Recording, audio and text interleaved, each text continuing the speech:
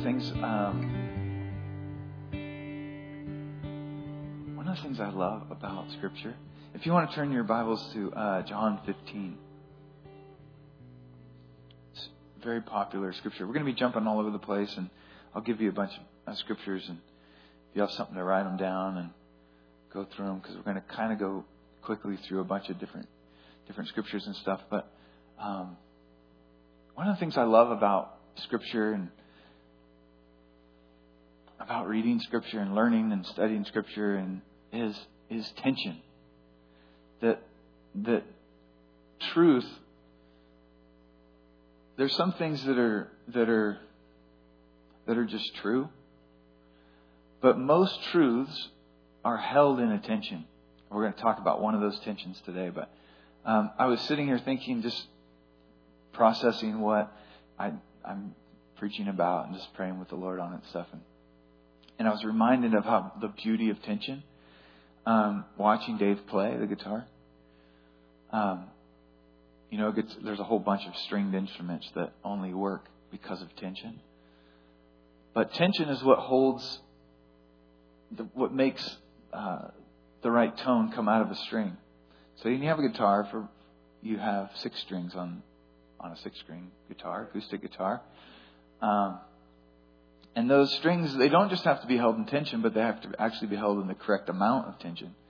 There has to be an anchor point on either end that creates this tension, actually creates 6 different notes that then can be shifted and changed and combined to make all these different chords and notes and tones that actually we put together and we can sing to. And it's beautiful.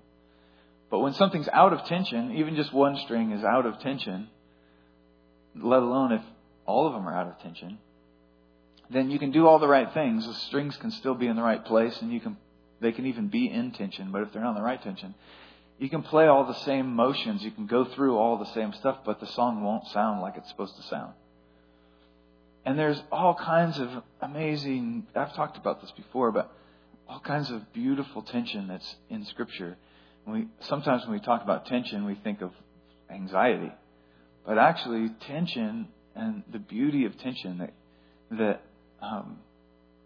we're going to look at today, and that there's this beautiful place of balance in tension and the tensions of Scripture. Well, anyway, we're going to look at some fun ones today. Fun one today. I want to talk about the challenge or the tension of being servants and being friends of God.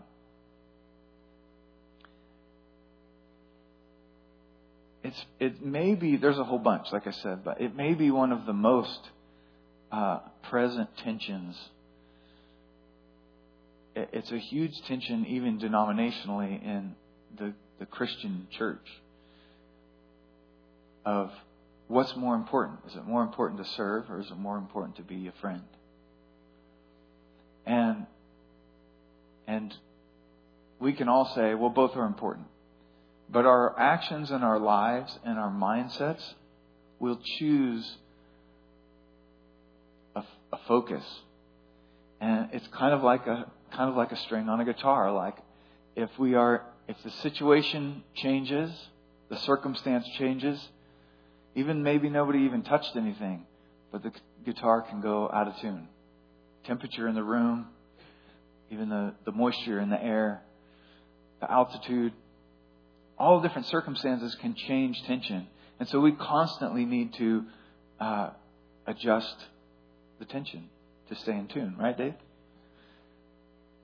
We constantly need to be checking and making sure that we have the correct amount of tension.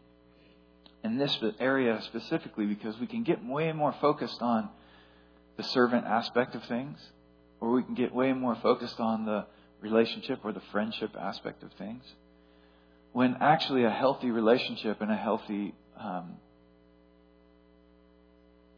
relationship with God, a healthy life as a believer, there is tension. There has to be tension. Anyway, that's what we're going to look at.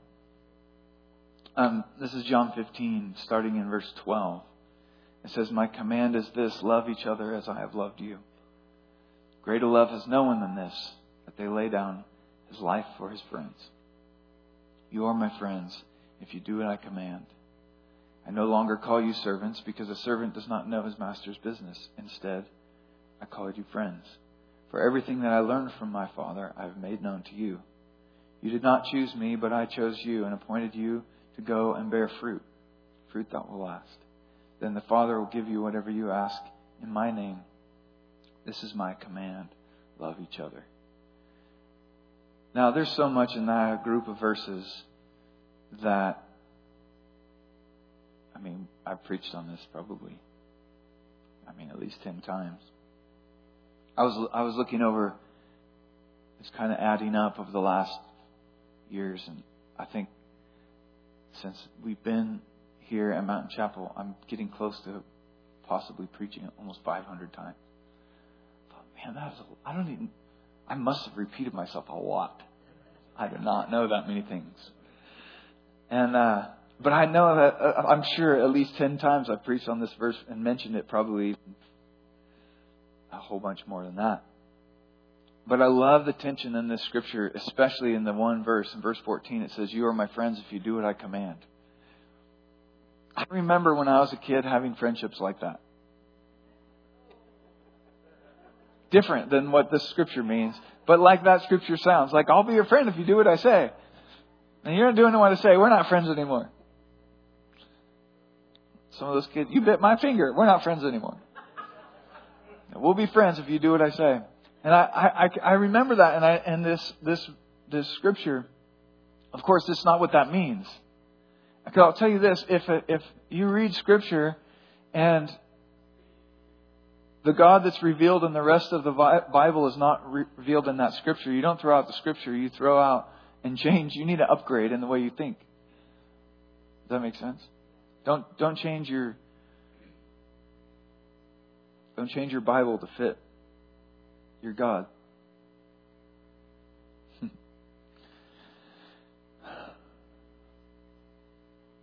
I'm not going to preach about that. Okay. If you filter scripture in such a way that challenges what you know to be true, your filter or your concept of God needs an upgrade. I wonder how many scriptures we just avoid because they just feel weird. I love to find those, and that's that tension, right? We oftentimes don't like tension.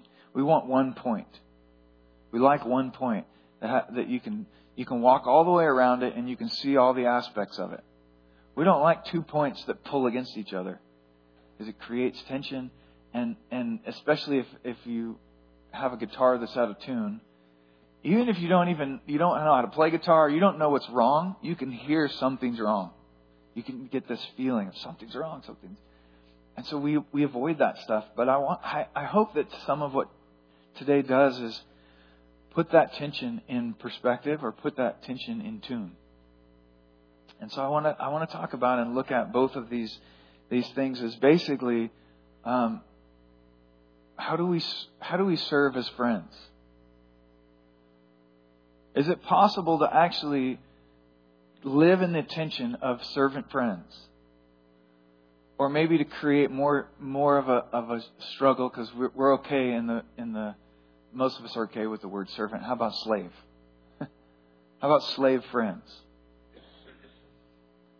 Is there a world, and is there a belief system, and is there a tension where we can actually rest in the truth that we're called to be slave friends? Servant friends. I hope to put some of that into perspective, because I believe walking in that tension, a finely tuned tension, is really key. It's not just key for us in our relationship with God, but it's actually really key for the church. It's key for the people looking in. It's key for the people coming in. It's key for the people being introduced. They're not only introduced to God the friend, God the Father, God in relationship, but also the fear of the Lord. So we're going to kind of look at some of that. And obedience. So, what does a servant look like? I want to give you three things that are important in being a servant, and we're going to kind of combine these at the end. But 3 things. Number 1, action. Serving has a direct connection to actually doing something. It actually has an action. It's nearly impossible to serve without action. So as a servant, there needs to be something going on. There needs to be some action connected to my belief system. James 2:26 says, as the body without the spirit is dead, so faith without deeds is dead. There must be action in our belief. There has to be part of our core values that actually put pressure on us to act. How many of you guys know you can act with bad intentions? So you can't, like anything, there has to be tension. It's not all about action. We've heard that message before. It's not all about what you do. It's not all about how you serve. But your belief system and your core values has to include some kind of action. You guys still with me? When a revelation is assimilated, it demands a life change. When a revelation, when you learn something new about God, when you grab a hold of a revelation and it actually becomes part of who you are, it demands a life change. If it doesn't demand a life change, it's not a revelation. It's just a good idea that you may happen to agree with at some level. A revelation demands a life change. It demands an action. Now, not all revelations demand a physical, like now I have to change this, but there's a change in the way you think. There's a change, and you change the way you think, you change the way you act. James 1:27 says, religion that God our Father accepts as pure and faultless is this, to look after orphans and widows in their distress and to keep oneself from being polluted by the world. There's a whole bunch of scripture that is a call to action. That's one of the more well-known kind of call to action, that included in what you believe has to be what you do. People should be able to look at what you do and at least see some of what you believe. So the second thing in the life of a servant is obedience. Now, obedience is something, it's kind of a funny thing. We can have a love-hate relationship with obedience. Maybe that's just me because I still want to be 12. But most of us do. Like, when we think of obedience, we think of control. We think of someone. We think of whoever is trying to get us to be obedient. But obedience is necessary in a servant lifestyle. Because the thing about a servant is, and more extreme if you use the word slave, but the thing about a servant is, at some level, at some time, you will be called to do something that you don't necessarily want to do. And therefore motivated by obedience. It's awesome to always be called to do what you want to do. But not very likely for very long. It's like, God only asked me to do things I love. I think you're not hearing Him. It is fun when He does that. I have a funny story, but I'm not going to tell it because it's not very honoring. But I think that there has to be a core value, something that's driving, that's a stake, so to speak, that's driven into the ground of obedience.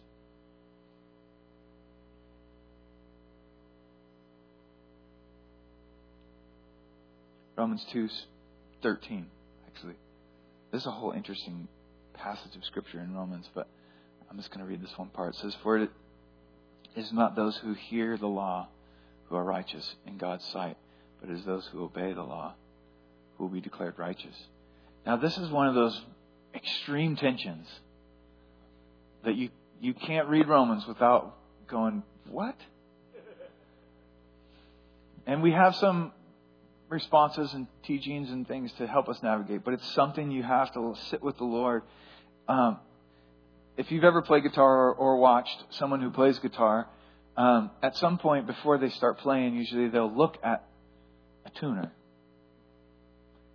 And there's hundreds of different kinds of tuners, but most of them have some kind of light that tells you that you're out of tune and a light that tells you you're in tune. A red light and a green light, so to speak. Or they have some sort of sliding thing that'll tell you, okay, there you go. You're flat, you're sharp. Okay, there you are. You're in tune. And the Holy Spirit is the tuner for our tension, our biblical tension. And I'll encourage you to sit with this reality, the reality of not just obedience, but the reality of the law, the tension of fulfilling the law, of Christ coming to fulfill the law, and the challenge of being not above the law, but not under the law, as we are. That we're free from the consequences of the law, of death, but we're still supposed to obey the law. It's a great tension. It's a lot of fun. And I'll tell you, there's a place, there's a tone that is the Holy Spirit. Yeah, that resonates is a good word. That it's like, that's... And the weather might change, and then all of a sudden you got to get it back in tune. You're like, man, that doesn't make sense anymore. But it's a journey that we get to be on. It's why there's a reason why I love it. It's because it's not as simple as 1 through 10, to be honest. Okay, back to obedience. Paul actually even compares slave behavior to obeying Christ in Ephesians. It says, he's talking to slaves, but he says, obey your earthly masters with respect and fear and with sincerity of heart, just as you would obey Christ. It's a really interesting tension. Of course, there's a whole bunch in that scripture culturally. You got to remember that the Bible actually wasn't. There's another tension. The Bible was and wasn't written directly for you. You know that? The Bible actually was written to a people during a time. It actually was a book that was written. It actually was words that someone jotted down. Believe it or not, they weren't English. And the Bible applies directly to you, but it wasn't written directly to you. Tension. Anyway, that's a whole other tension. We're not even talking about that.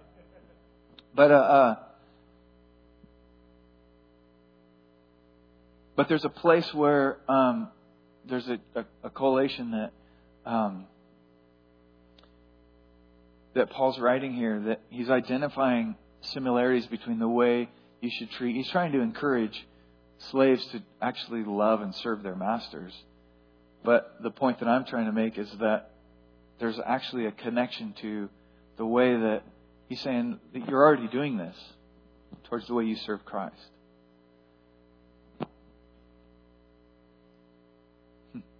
It's still alive. It's not just knowing Scripture, but there is an expectation for obedience.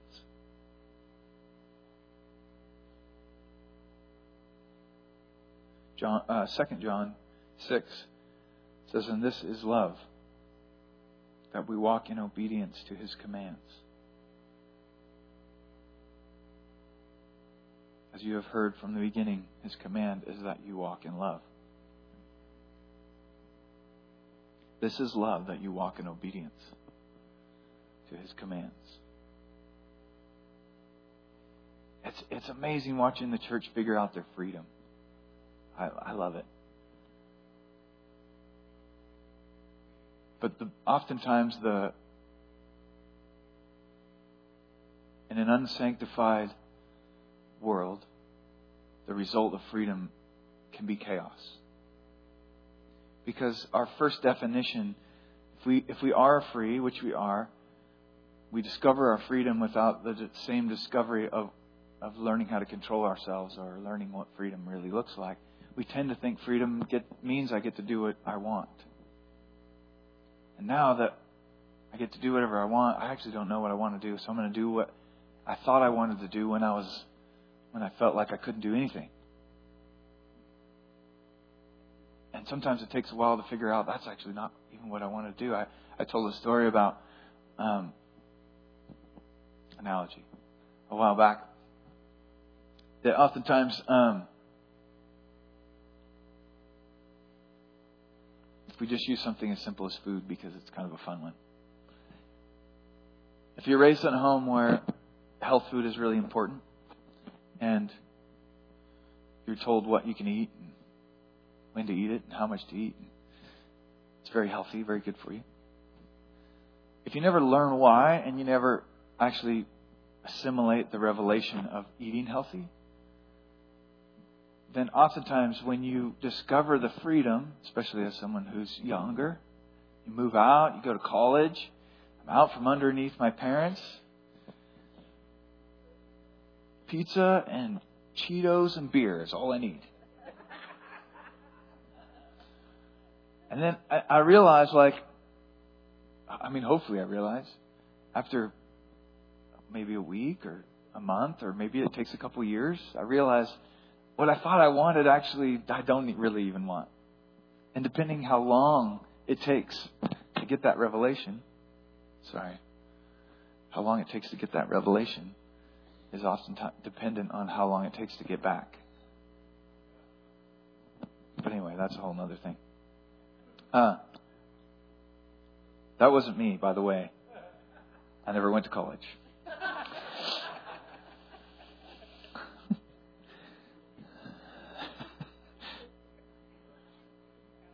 Yeah.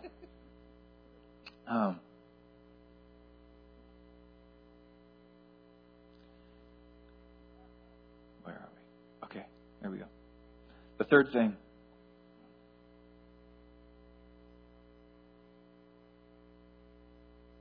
Actually, before the obedience to love transitions into this. But the obedience, the idea that we are commanded to love, is true. And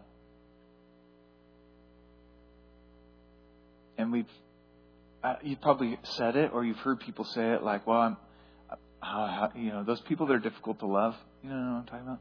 Maybe you don't know any of those people, but every once in a while you come across someone that's like, "Man, that person is difficult to love, but I've got to love them. I'm supposed to love them. I've got to love them," which is true. That we shouldn't necessarily love people just because you're right, and someone else will say, "Oh, don't love them just because you have to. You should, whatever it is," which is true. We shouldn't just love someone because we have to. But when we don't feel like it, it's actually a great reason to love someone because you're being obedient. See, the thing about freedom is you have the freedom not to love people. You have the freedom not to care. We sometimes think that gives us the freedom not to care.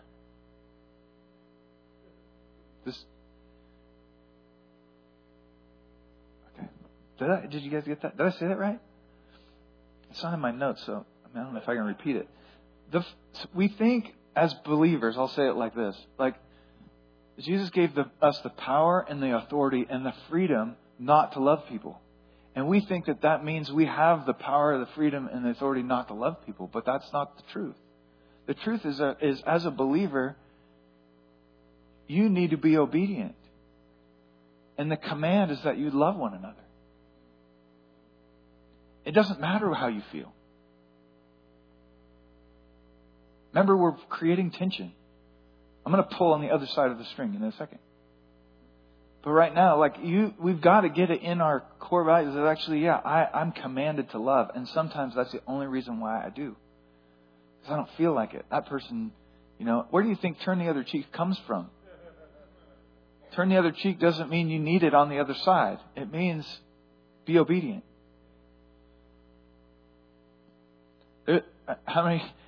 When they ask, how many times am I supposed to forgive someone? And Jesus says, basically, 70-something times if you do the math, something like that. And that's forgiving someone when they don't deserve it. How many times somebody comes back to you 70 times in the same day and asks for repentance? They didn't mean it the other times. It's not about forgiving someone when they mean it. It's not about, like, you have the freedom but you need to embrace obedience. It's like, I'm doing this, actually. I'm caring.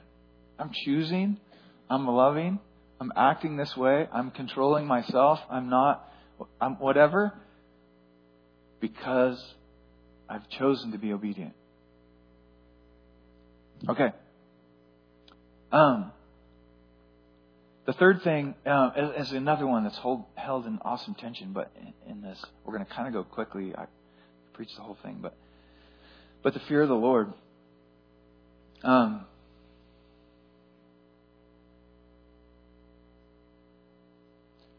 want to kind of paint it like this because it's a way that it's made sense to me.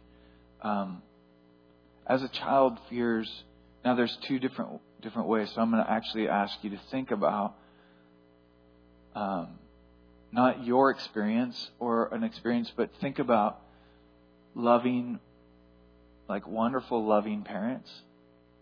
But a child that disobeys still fears those parents. Not because they're mean, not because they're abusive, but just because there's a fear of the people that, even if you have a healthy relationship that is mutual in love, there's a healthy fear when you disappoint. I remember this tension of going from the fear of the Lord to reading that scripture of that we can't be made perfect, that there is no fear in love. That there is no fear in love. And that perfect love casts out fear.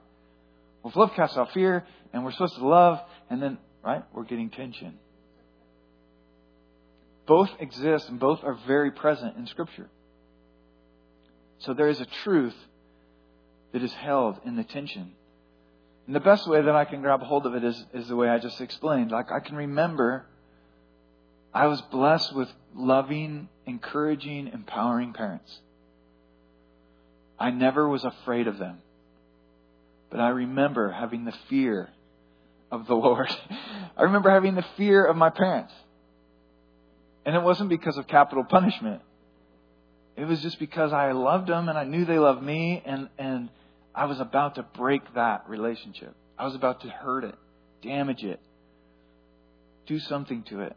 Or I had already had, and they were about to find out about it.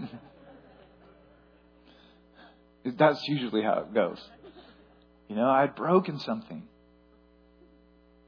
And so the fear of it, when we think about fear, we think about afraid, we think about scary, we think about punishment and damage, and which is all, we use the same word in the English language, but like the idea is that there's a fear of the Lord that actually pulls us back or stops us, and in the same way that I don't want my parents to be disappointed in me. But there's actually a real thing that if you cultivate it, you ignore it enough times, it goes dormant, actually. Right? Teenagers can do it too. It's right about that 12, 13 years old, they're like... But you nurture it in your life with the Lord. You listen to that, I don't want to disappoint the Lord. It's actually a great signpost. It's a motivator. It's a speed bump, so to speak, that your relationship with the Holy Spirit, actually this fear of the Lord that's put in and cultivated in a healthy environment, I don't want to disappoint Him. I don't want to grieve the Holy Spirit. I don't want to do anything that would damage the relationship that I have with God. We call that the fear of the Lord.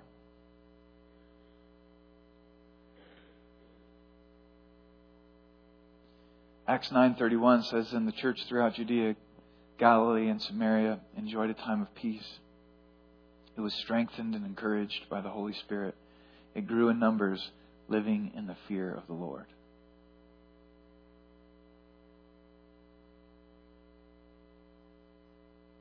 Therefore, this is Hebrews 12. I just love this verse because it makes God sound scary in a good way. Therefore, since we are receiving a kingdom that cannot be shaken, let us be thankful and so worship God acceptably with reverence and awe, for our God is a consuming fire. In this scripture, there's a tension between God being a consuming fire and us being thankful. I remember years ago, Banning told a story of his car catching on fire and watching not even godly consuming fire, just earthly consuming fire burn his entire car to the ground. Like, fire is not something that we think we want to cuddle with. It's nice when it's at a distance. Like, oh, that's nice. We don't want it to touch us necessarily. But God is a consuming fire. When the Holy Spirit showed up, it wasn't at a distance. He's not around us. He is around us. He's within us. And Luke 1, says His mercy extends to those who fear Him from generation to generation. Our theology has to have a place of reverence and fear. And I encourage you to get with the Holy Spirit and tune that string of the fear of the Lord. Because if that string is broken or is just out of tune, everything else won't sound right. It's got to be present. All right, so we're going to look at, those are the three areas, action, obedience, and the fear of the Lord. And I want to look at friendship. What a friend knows. A friend knows that I am loved. 1 John 4:10 says, "This is love. This is love. Not that we loved God, but that He loved us and sent His Son as an atoning sacrifice for our sins." Dear friends, since God so loved us, we also ought to love one another. See, the tension is that we don't just love out of obedience. Even though when there's nothing else, obedience is sufficient. But we're actually called to love out of love. We're supposed to love because we are loved. We have been loved. We continue to be loved. We love because He first loved us. 1 John 4:19. There's a tension of, and I know we're all in that tension of loving out of obedience, loving out of passion, loving out of understanding. And I believe that tension will always be there as long as people are annoying. So maybe in heaven. No, it'll probably still be there. I'm sure annoying people get to go too.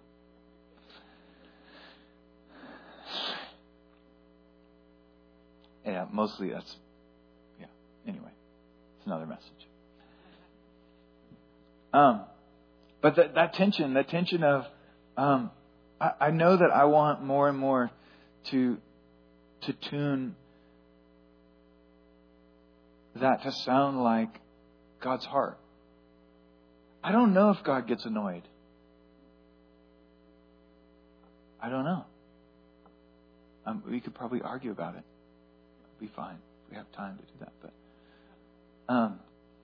I could make probably a pretty good argument. I've been pretty annoying, I know, to God. He would have all rights. Be annoyed with me. Frustrated maybe is a better biblical term. But He never has stopped loving me. I don't know if God has to love through obedience. I don't know. But I know we do.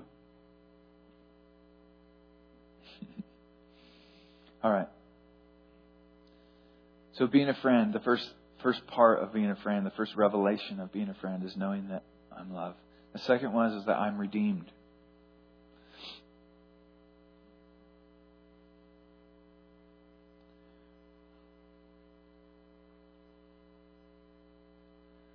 I'm shortening some of these because... Yeah, Romans 3:21 says, "But now righteousness from God apart from the law," there's that tension, "has been made known, to which the law and the prophets testify. This righteousness from God comes through faith in Jesus Christ to all who believe. There is no difference.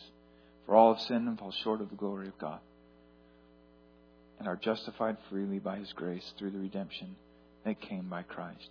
I've talked about before that there's this understanding of how much we need God, but then a revelation and truth of what we see when we look in the mirror after we receive the Lord as our Savior. The way you look at yourself after the revelation of redemption should change. The way you see yourself after the revelation of redemption should change. If it doesn't, then your revelation is still in progress. Because in order to really be a friend, you have to understand your redemption. Because if you don't understand your redemption, you don't understand the cross, you don't understand what we started with, that you are loved, then you only ever deserve to be a servant. You only ever deserve to be a slave. Remember the son, the prodigal son who left, whose greatest aspiration returning to the Father was, maybe I can serve, and at least I won't starve. Maybe He'll let me serve. But when he comes back, what happens? He's redeemed. He's put back at the place of sonship. Oh, you're always a son, and you'll always be a son.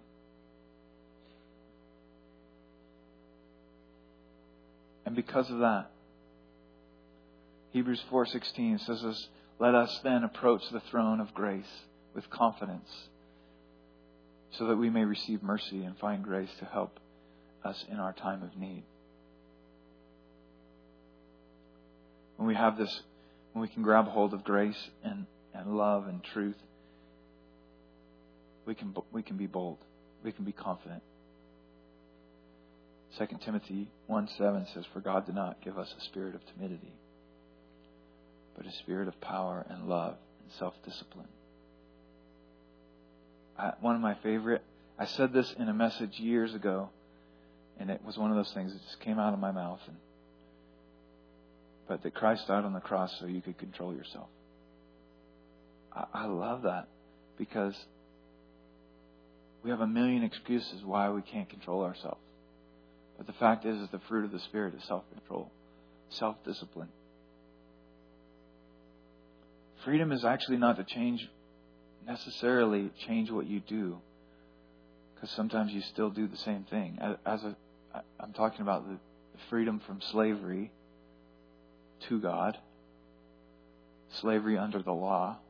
Freedom from that is not actually to change necessarily what you do, but it does change why you do it. There's a movie called The Patriot.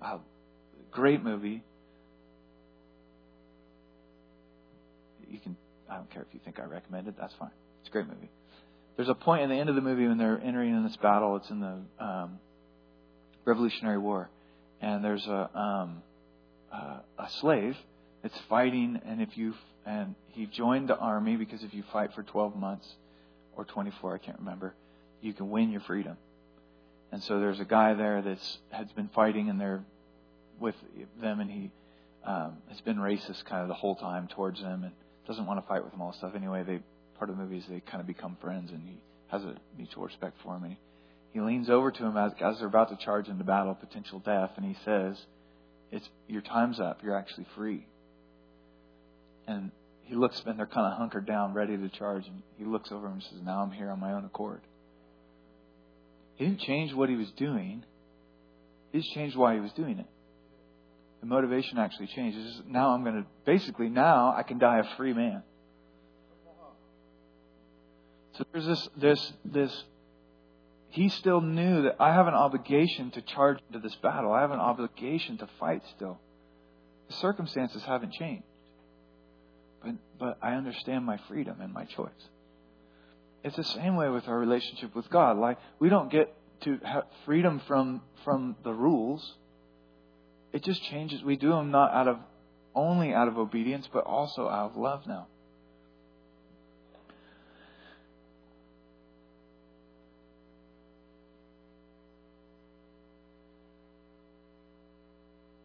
Romans 8:15. For you did not receive a spirit that makes you a slave again to fear, but you received the spirit of sonship. By him we cry, Abba, Father. I love the tension. So as a servant, we need action, obedience, and the fear of the Lord. And as a friend, we are loved, redeemed, and confident.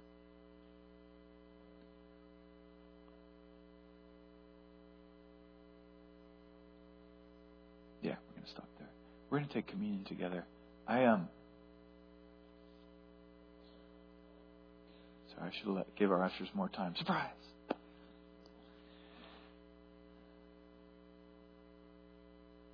We are we're in such a neat time in history.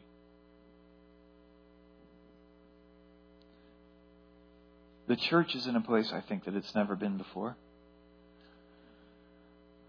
We're living on revelation that we've never had before. We're learning and growing and working out our salvation.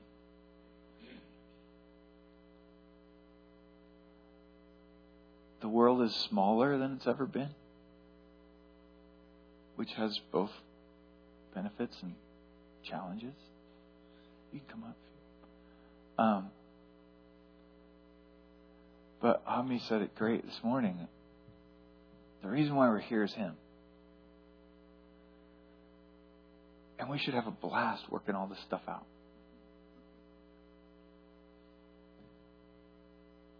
We really should get excited about the process of tuning the strings. You know what's funny about, I played 12-string guitar for a little while. And it's not only twice as many strings, but it's twice as much tension. And when you have twice as much tension, what happens is you actually have to tune all the strings multiple times. Because if one string is far out of tension, when you tension it, it actually will move the neck just enough to when you get it into tune, all the other ones will be out of tune. Only slightly. But so it takes a lot longer to tune a 12-string guitar because of the tension, not just because there's twice as many strings. Multiply that by an infinite amount. And those are the strings that we're tuning in our relationship with God. And it can be frustrating if your purpose is knowing. I gotta know everything. It's hard when you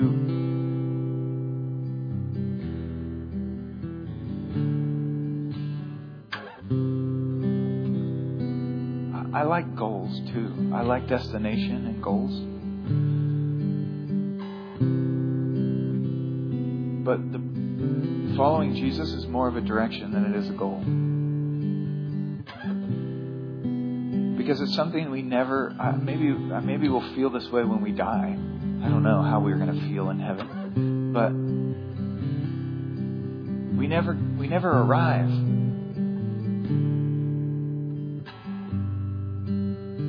We never get to, we just keep growing and keep learning and keep receiving.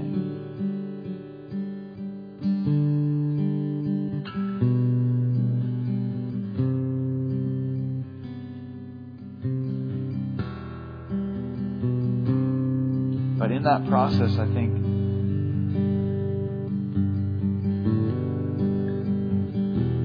I have a high value for enjoying it. The process should be fun. It's probably because I've grown up in the church. I've got used to not knowing. Early on, I remember people that were older than me telling me what they knew and me finding out that they didn't know what they knew early. And so it was early on that I had to reconcile that. And now it's fun for me. It's actually fun to find things in Scripture that I have no idea how does that work? How does that fit? I found something to grow in. I found more things that I need to tune. My guitar has more strings than another area.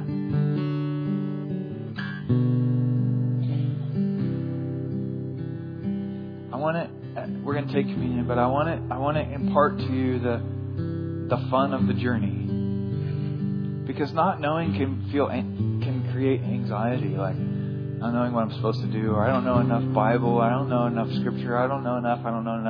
The really important part is that you carry the Holy Spirit that knows everything. Sometimes we just got to listen.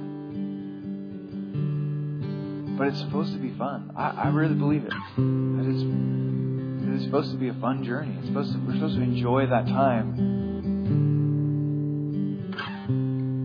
Yeah. Just enjoy that time.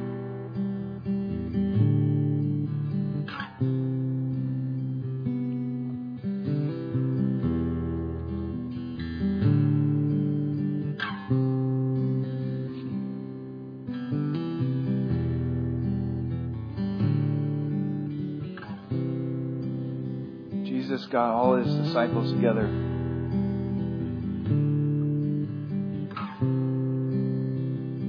Just hours before he was going to be betrayed and the whole situation was going to kick off. And he had traveled with these guys and talked with these guys, and he sat down for dinner with them.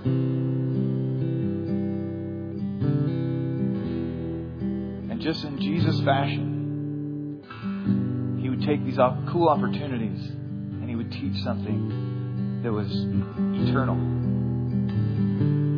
And he picks up the bread, and he breaks the bread, and he passes it around to them. I don't know how many times this had happened, but this time, now they don't know what's coming.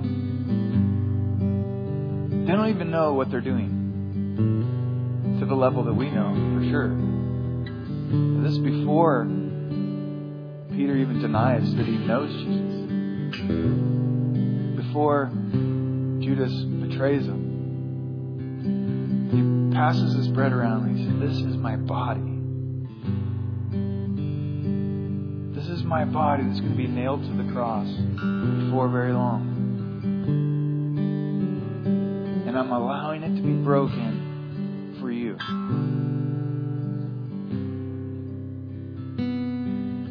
Tell everybody about it. Use bread to tell the story of my body broken. Every time you do it, remember it. Take the bread.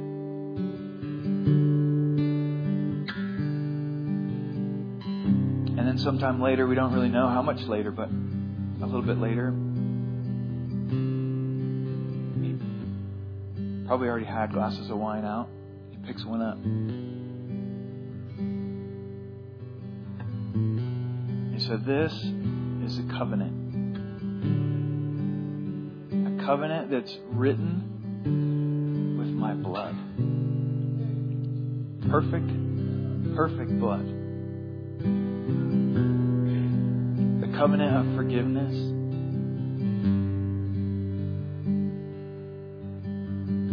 Of redemption. Grace, for everlasting life, this blood that's shed for the forgiveness of your sins. Whenever you drink this, remember it."